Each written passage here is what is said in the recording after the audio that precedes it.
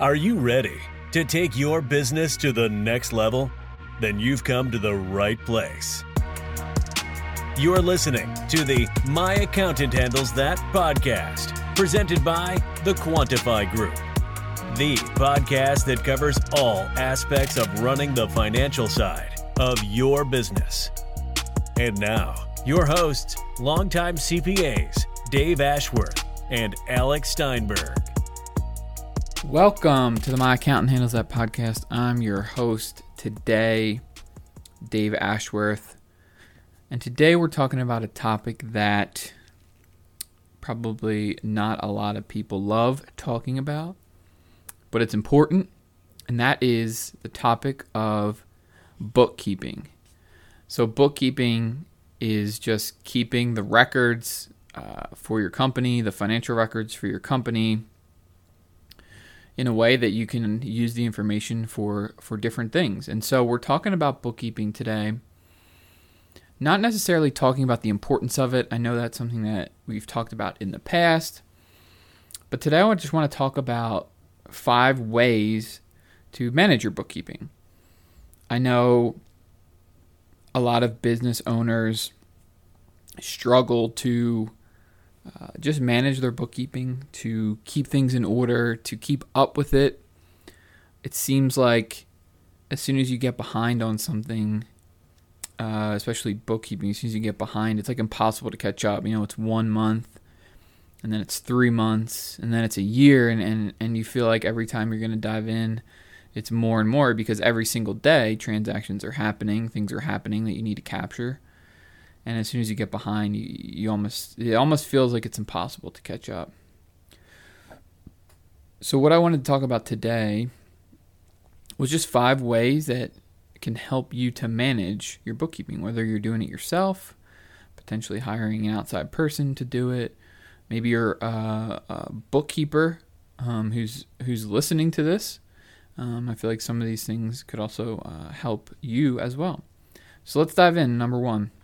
First one is, and it's a big one that we see a lot, is separate your business and personal expenses. You know, in general, you shouldn't have any personal expenses running through your business. Now, I'm not going to get into the legal side of that. There is, and certainly can be, some severe legal consequences of running personal expenses through your business, but we're not going to talk about that today. If you do not know those, I would recommend that you talk to an attorney or look it up, because it's a big deal. But just from an accounting standpoint, you know, as you just run personal stuff through your business, everything just kind of gets muddied up. You don't really know what's truly business, what is not truly business. And it also just creates more work. You know, let's say your business has 100 transactions a month, and personally you have, 100 transactions a month, let's say, to keep it simple. If they're all combined together, now you have to go through 200 transactions a month. If you keep your personal separate, now you only have 100 transactions a month to go through. So just strictly from a volume standpoint, it's actually more beneficial to keep it separate, because it creates less work. But just from a logistical standpoint, you should have separate bank accounts for business and personal. You should have separate credit cards.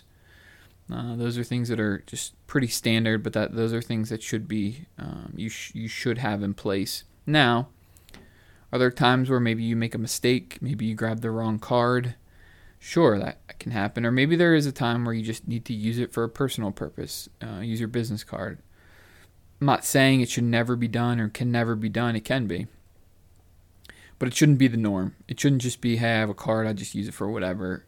You should try to keep those separate and really avoid running personal expenses through the business at all costs. So that's the first thing. I know that happens a lot, but we encourage all of our clients and people we talk to really get this under control as soon as possible.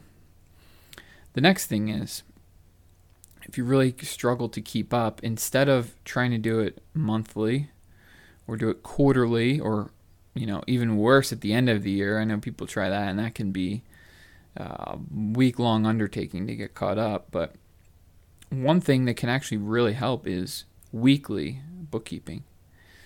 And I know that may appear like it's going to take more work, but actually it might actually take less work.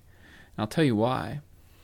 If you do your books, let's say you do your books quarterly, right? You're doing the first quarter, January, February, March. You start looking at it in April. You start looking at your books for those 3 months. You may, first of all, you have 3 months worth of stuff, and you actually might struggle a little bit to remember some things that happened in January. But if you do it weekly, you're going to probably remember everything that happened that week. It probably will go a lot quicker. And then if you miss a week, right, you miss 1 week, well, you're only a week behind now. Where if you miss a month, you're a whole month behind. If you miss a quarter, now you're a whole quarter behind. So weekly kind of gives you just more flexibility. It may seem like more work, but it really can, if you can get into the habit, you can have a little flexibility to miss here and there, but it can help you keep up. Not to mention, it's going to give you more real-time information. So not talking about the advantages of that today, but that is one of them that I wanted to at least touch on. That's number 2. The next thing is using the right accounting software. Now, this could be a variety of things. If you have a very simple business, this could be just Excel, honestly. Get something set up in Excel. There's also some really low-level accounting software packages that make it really, really easy. You can even do some of it from your phone. Or if you have more complex things, you might need a little more complex software. We use QuickBooks Online for just about all of our clients. And there's obviously way more complicated accounting systems out there than that. But there's also ones that are a lot more simple as well. So you just need to find the right one that works for you, one that you understand, that you can use. That will really help with your bookkeeping and managing things. So that's number 3. Number 4 is just utilizing technology. Technology has come a long way in a lot of different areas, and accounting has as well. There are so many good app integrations that can save you time. And one way to approach this is kind of look where some of the pain points are in your business. Is it sending invoices? Is it paying bills? Is it payroll? Is it timekeeping? Whatever it might be, identify those. I can almost guarantee there's some sort of an app that can help you do that. So that's one thing that you can kind of look into. And then just from a general accounting software standpoint, you should really set up your bank and credit card feed where all the transactions are automatically pulled in. And then you can just categorize them and then they go in. Not only will this make it easier because things are being pulled in, you don't have to manually enter things, but it can also make sure that you're not missing anything, which can become an issue because for the most part they all should be pulled in. Could be a mistake, but we don't see many of those. It's more on the categorization side of things. So that's number 4. And then the last one is pretty obvious one, is just hire a bookkeeper. Hire someone to come in and do it for you. If you can afford that, that would be the one that we would recommend the most. As a business owner, we have so much on our plates to do all the time. And we should be focused on the things that are really driving value in the business. Now, obviously, there's value in keeping your records and your books, but most people have more value developing business, growing the business, and they should be outsourcing the bookkeeping to someone else. So those are the 5 things to better manage your bookkeeping. The first 4 were kind of if you're going to be doing it yourself or you're a bookkeeper yourself. And then the last one is just simply hiring a bookkeeper. So I'll just recap quickly. Number 1 was separate your business and personal. Number 2 is do your bookkeeping on a weekly basis. Number 3, use the right accounting software. Number 4, utilize technology. And number 5 is hire a bookkeeper.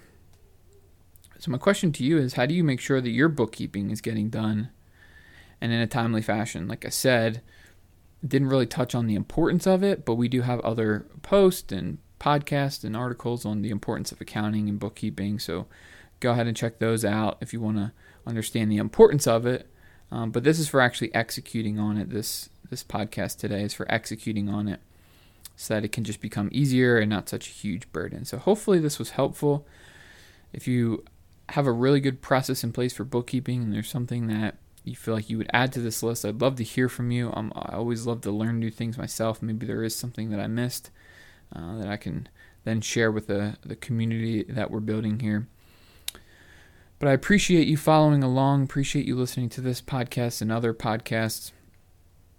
We post new content every single week on LinkedIn, Facebook, and it's all geared toward business owners and entrepreneurs, just helping to grow their business, typically focused on from a financial standpoint. So hopefully this one was helpful. You can pick up something that you can implement in your business and really help your bookkeeping function out. Thank you guys for listening. Talk to you in the next one.